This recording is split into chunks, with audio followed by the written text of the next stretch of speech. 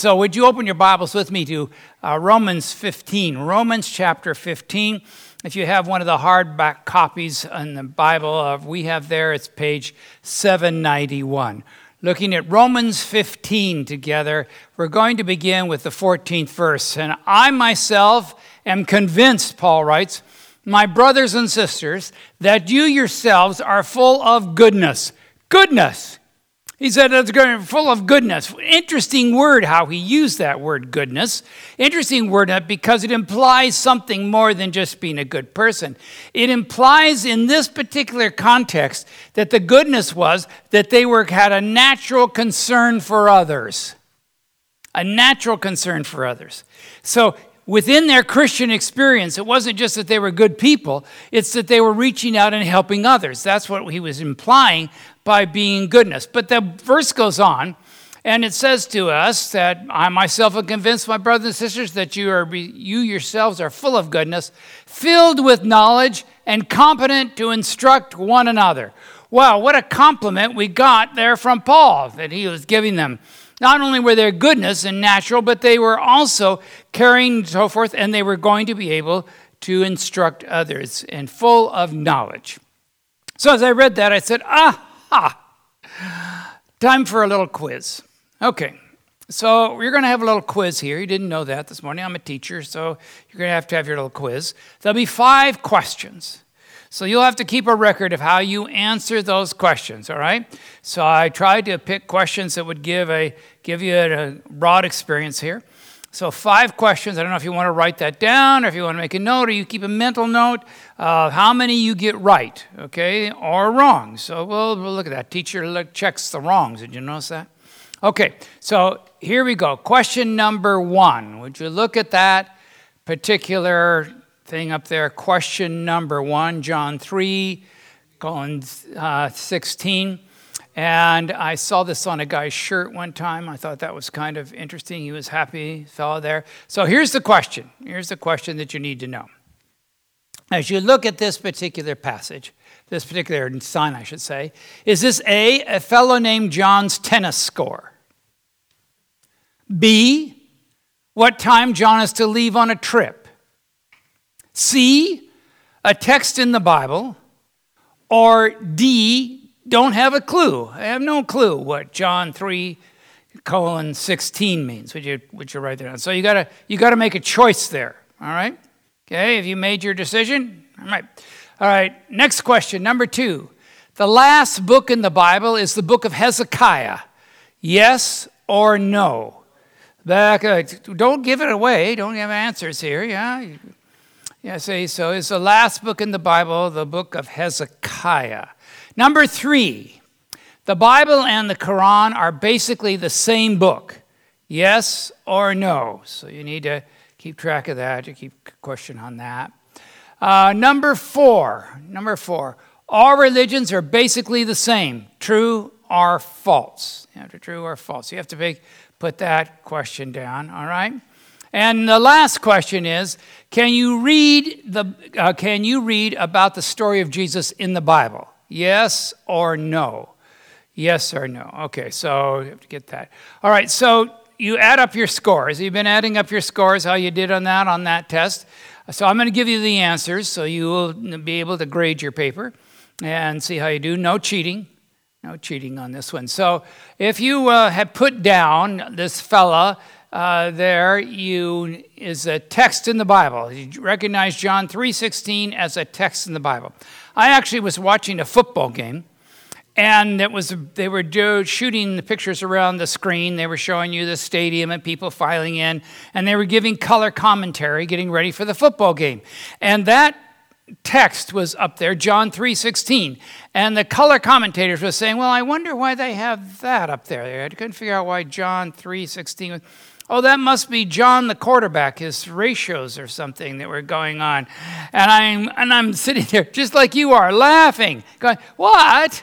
All right. The last book in the Bible is Hezekiah.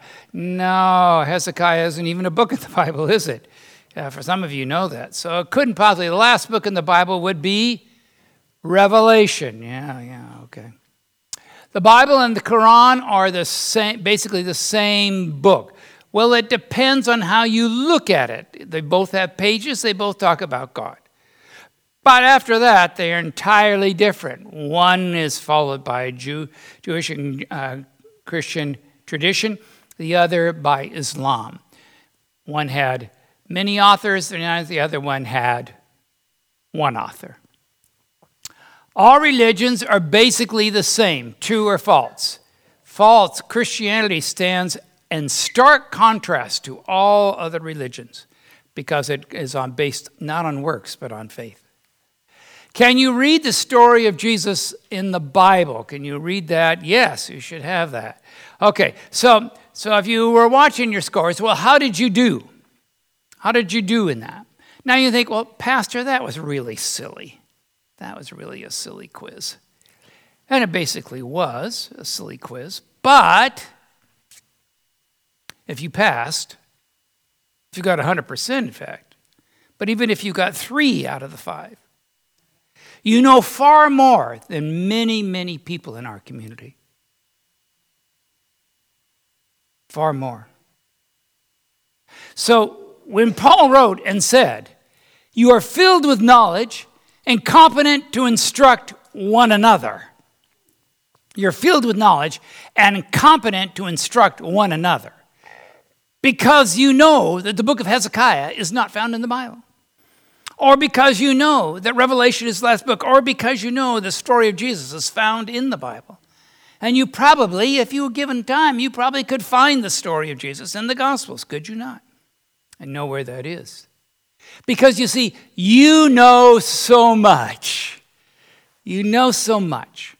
You have such that spread of knowledge of what you have is incredible. So when Paul wrote, you are competent, you have so much knowledge, you are competent to instruct.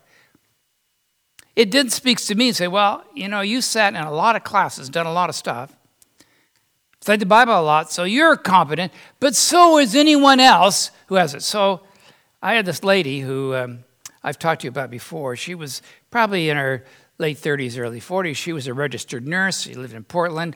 And one time she was telling me I met her in a non-religious setting. And we became acquainted with each other. And she said to me, you're a pastor. And I said, yeah. She said, what is this about Jesus? Other than a swear word, what is this about him? She knew nothing, zero about it. If you were to say, Daniel, I have no clue. Samson, no clue. Paul, no clue. Jesus on the cross, no clue. What any of that meant. And yet she was an educated woman, living in our culture, living in our society, knew absolutely nothing. Do you think you might have something to share with someone who has a knowledge of absolutely nothing? Absolutely nothing.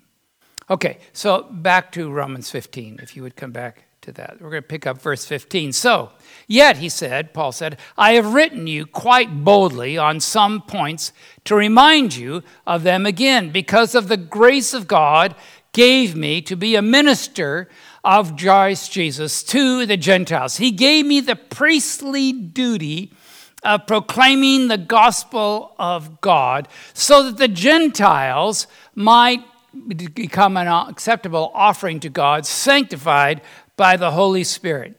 It is interesting the language in which he uses the comment, priestly duty. Bible, priestly duty. Now that stirs up. He could have said it's just my duty. But he's used the concept of priestly duty.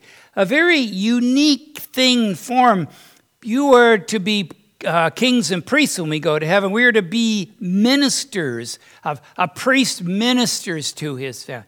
There is the preacher who proclaims the truth, but a priest is someone who ministers to others, who helps them with their needs, who takes care of them, who cares about them.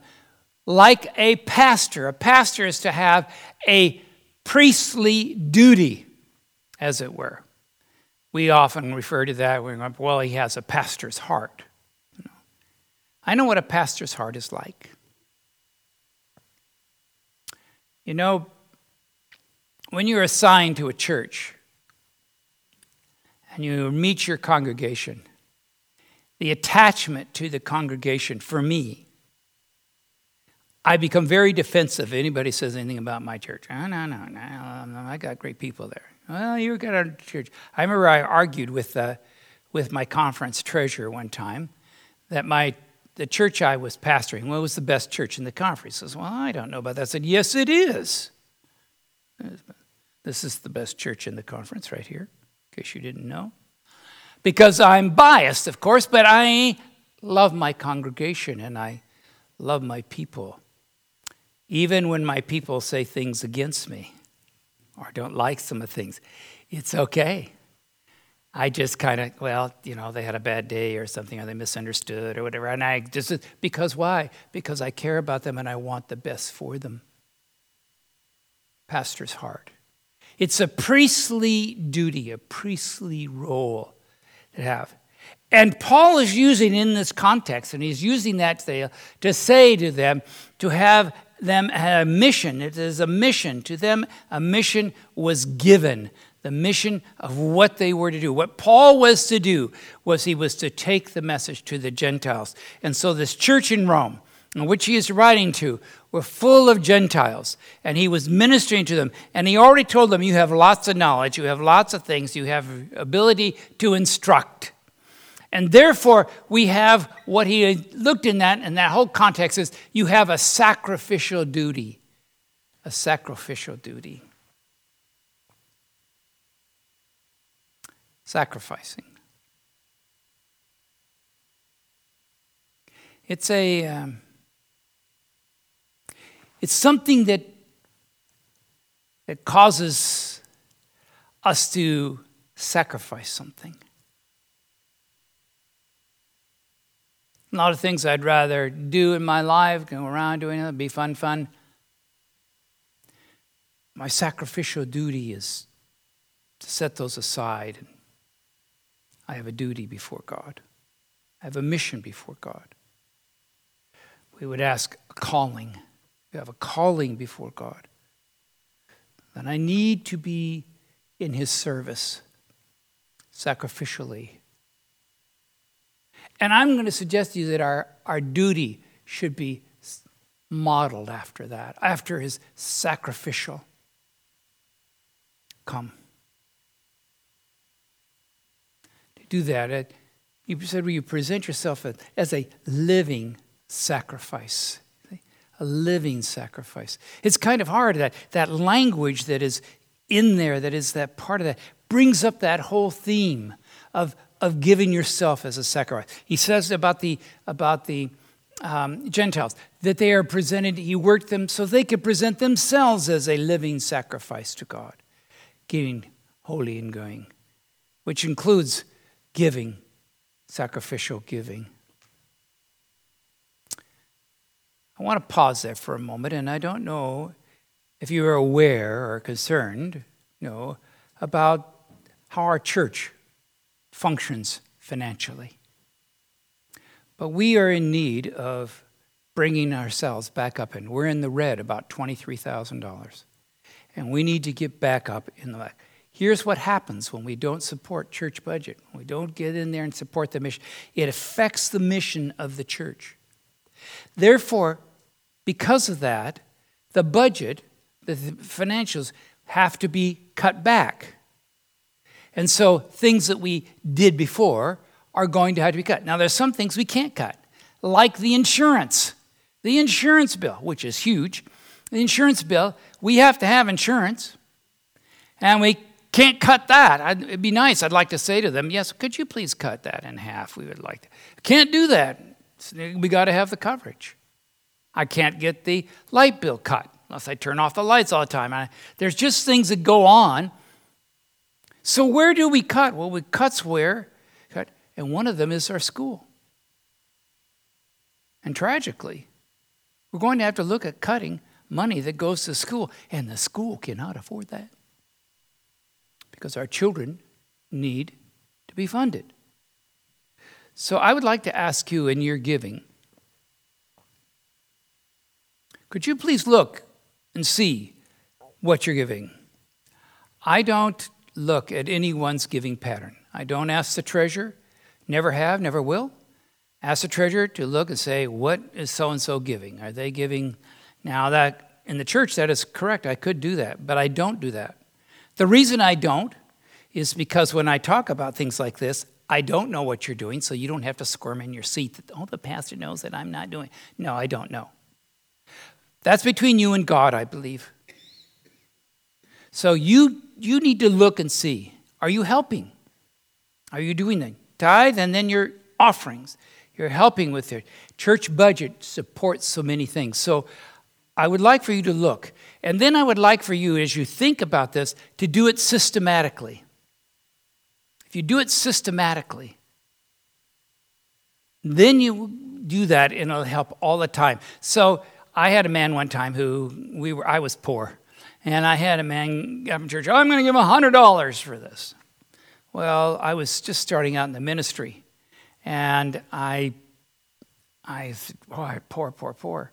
And he gave $100. You got to get $100. I couldn't give $100. Well, I found out from the pastor later on, he says, look at that man up there. That's the only $100 he gives all year. You hold it up, I give him $100. Well, I was on a systematic thing where I was putting in, at that time, this many years ago, $20 a month from my paycheck. I was giving $20 in there. And then my wife was giving her $20, and so it was $40. We, by the end of the year, far outgave that man. Far outgave that man. So systematically looking at it. But I would like to encourage you, before the end of the year, you look, see if you can help.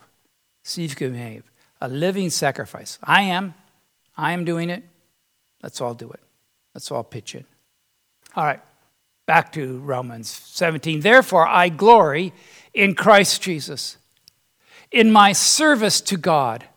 I will not venture to speak of anything except that Christ has accomplished through me in leading the Gentiles to obey God by what I have said and done. Look at that. For he is accomplished through the leading. I will venture to speak of nothing. I won't talk about all the other stuff except Christ has accomplished through me to them. By the power and signs and wonders through the power of the Spirit of God. So from Jerusalem all the way up into Ithacum, if you look up there, that's near Macedonia, I have fully proclaimed the gospel of Christ. It has always been my ambition to preach the gospel where Christ has not been known, so that I would not be building on someone else's foundation. Would you notice that? I have always been of my ambition to preach the gospel where Christ was not known, so that I'm not building on someone else's work, someone else's foundation.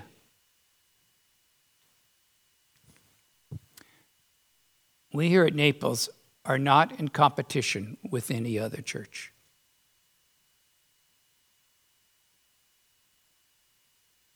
Okay? We're not in competition.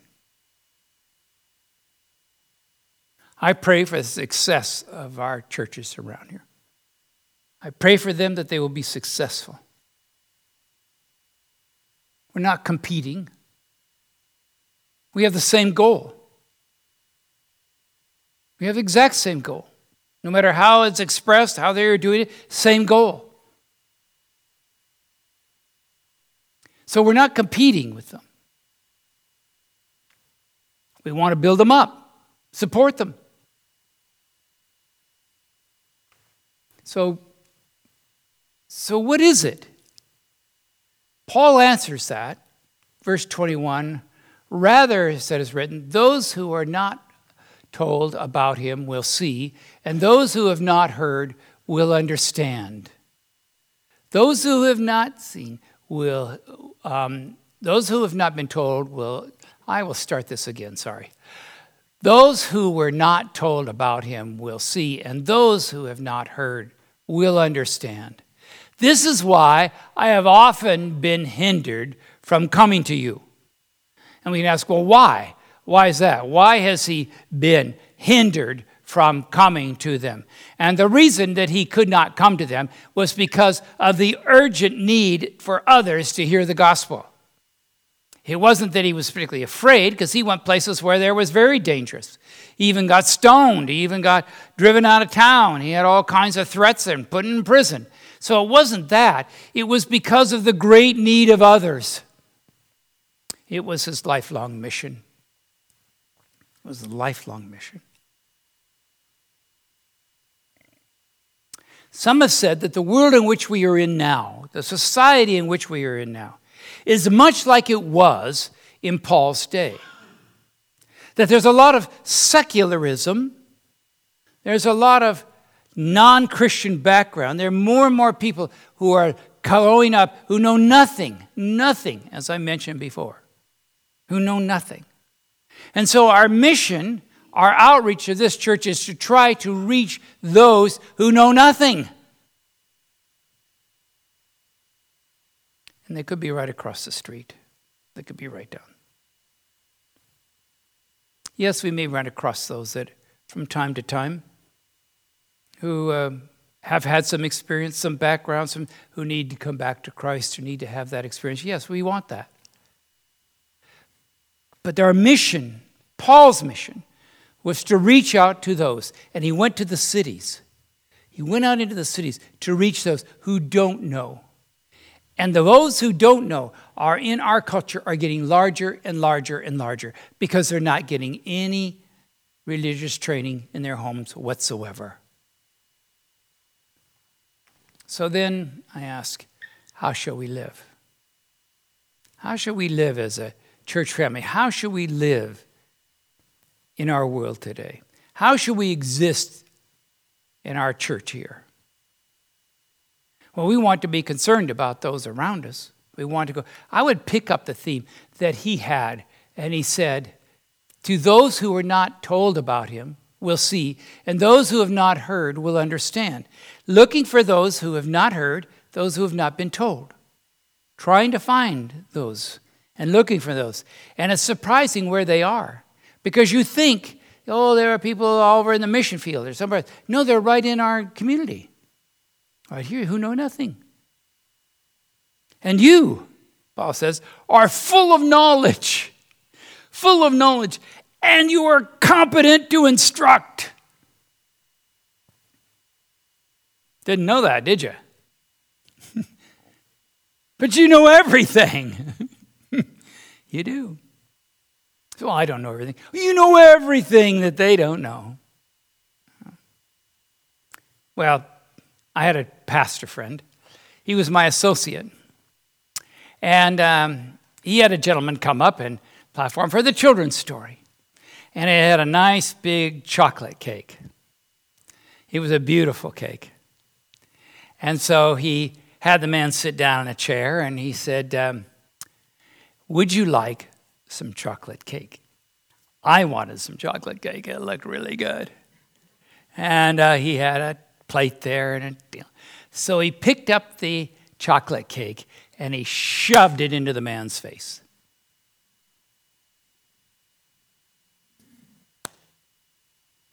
I don't like chocolate cake that way.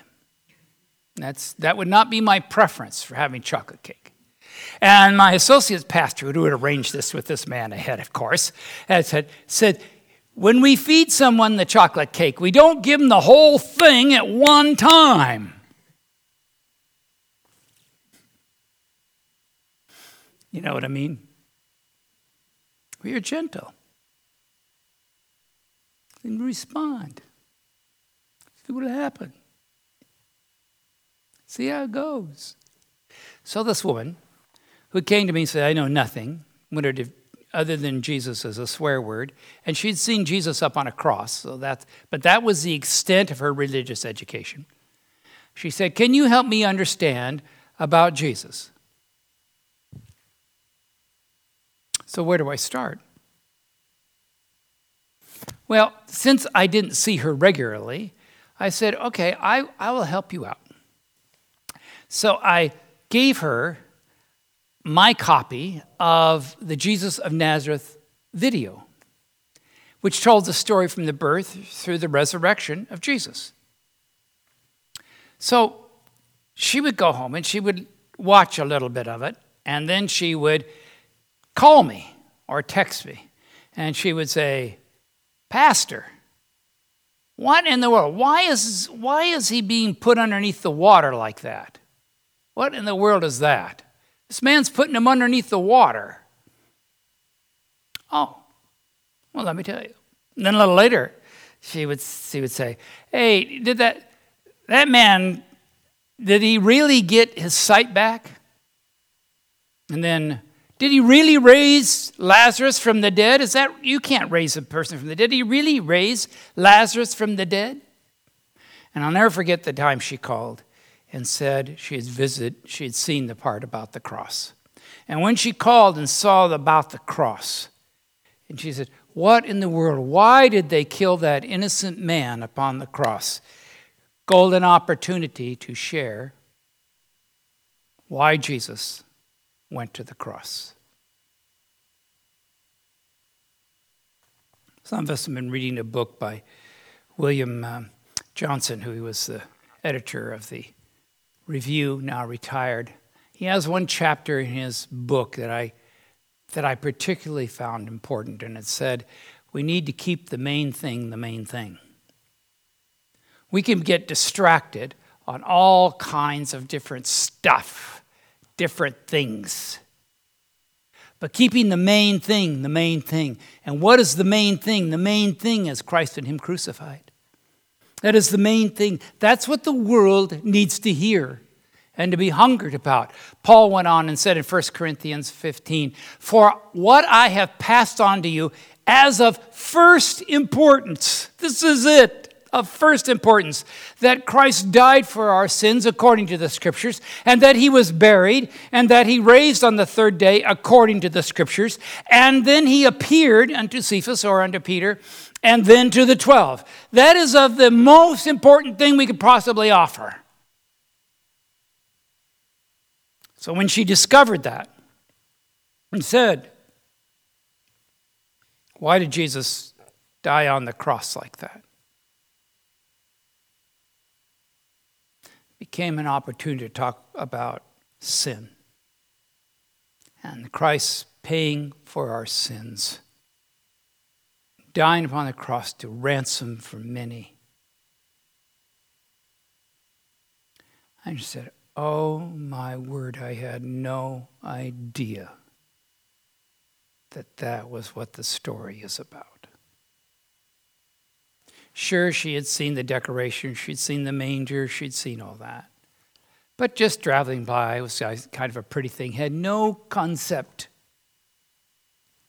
And so Paul would say to us, why are you competent people, those of you who are full of knowledge, full of instruction, then is your opportunity to do the first thing. So how do you do that? Well, the first thing I encourage people to do is pray. Ask God, Lord, I think I don't know much, but maybe I do know more than some others. Maybe I do have an understanding of this. So, Lord, would you send me someone who needs to hear? Would you open your door for that? Now, it's a very tough prayer to pray, and it's a prayer that God is waiting for you to pray, and as a result, He will send you someone. That's the thing. So you have to kind of be aware. So you pray that, God will send you someone. And then you have to be gentle in how you talk with them. You don't want to give them the whole cake at one time, do you? So you want to say, would you like some cake? Would you like a little bit, a bite or two? And so I give them just a little bit. Because I don't want to overwhelm them. I want to see if they want to go farther. This is of first importance. So when they come, I like to say and answer them when they say, depending on how the conversation goes, usually they will open up something. I'm having trouble. I'm like, oh, you're having trouble. What's going on? So forth. And I'll say, well, are you a person of prayer? No, I don't pray much. I pray.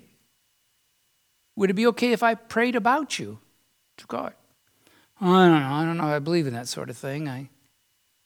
And then you go, well, tell me about how come where's your experience in that? And then they'll open up about it. And then I'll find avenues to go, asking questions, being gentle, open yourself up, and not giving the whole cake at the full time. So the thing is Jesus. That's our mission, is sharing Jesus with others. Pass him. So our church, and I was pastoring the church in Boring, Oregon. I don't know if you've ever heard of Boring, Oregon. Boring. You can't call it the Boring Seventh-day Adventist Church. That doesn't work. You can't have it. Although they were considering Pastor Dallas Dull, D-U-L-L, for their church at one time. Never happened. So they had to name the church Hoodview, because if you stood in the parking lot, you could see Mount Hood. So they said Hoodview. That sounds better. In Boring, Oregon. So do that, and we were having a wonderful health program. We had a lot of hospital people. We had a lot of physicians in the church. A lot of administrators from Portland Adventist Medical Center were there in that church, and so they had budgeted into their church budget and a ministry of health. And so they would have a health van. They had the hospital health van come over and do all kinds of tests and blood work, and people would go down to the fire station, and then the church would follow up with programs for the people's health needs. Like we had a weight loss program, we had cholesterol program, we had all kinds of different programs. Well, they've been doing this for quite a while, and I was enjoying them, thought it was great, and the treasurer asked one time, has anyone ever come to our church or has ever become an Adventist from our health ministry? Well, no. And a light went on in my head. Health ministry was great, but it wasn't the first thing. The first thing was Jesus. Yes, health ministry can be a wonderful opening wedge. It could be a wonderful way. Nothing wrong with that. But we never took the second step, never did the thing where opening the door. So I said, I'm going to make that different. So we had a school right next door to the church, a 10th grade school, kindergarten. And I went over to see the principal. And he was really a bright young man. And I said, Gail, do you have people who come to this school who put their children in Christian education who are not believers, who are not? Oh, yeah. And I said, well, how about let's start the school year. Let's have a couple classes about what Adventist education is about, so they have an understanding. So when they throw a birthday party for their child on Saturday afternoon and no one shows up, they will have some deal on why we don't have dance here and teach dance at the school. And so, we did that. And so then I said, a lot of your children are going to be, and I was teaching this class, we had the people come in, the teachers come in, talk about their programs. And I said, well, what about, some of your children are going to go to the churches because they're in the choirs and things, and the bell choirs. Let's go over to the church and let's see where they're going. So you're comfortable. So we load them up on the bus, drive them 1/4 of a block, get out, and go into the church together. So we go into the church, and we said, just like you are today. And I'm sitting in there, and we're talking about them. This is where your children are going to sing. You're always welcome to come. We welcome anybody to come, feel comfortable in coming, et cetera, et cetera. And then I said, do you notice anything different from in here that you may have seen before? Well, that one they said, well, yeah, I don't see the cross and Christ on the cross anywhere. Oh, well, let me share with you why that isn't. Well, and we meet on Saturday. Don't you think that's rather odd that we meet on Saturday? Yeah, why do you meet on Saturday? Everybody else goes on Sunday. So we'd talk a little bit about that. Pretty soon, some of those families are coming into the church. And I baptized some of those folks. You see, you're competent to instruct. Competent to instruct. Dear Lord, I thank you for this message of Paul. It's powerful.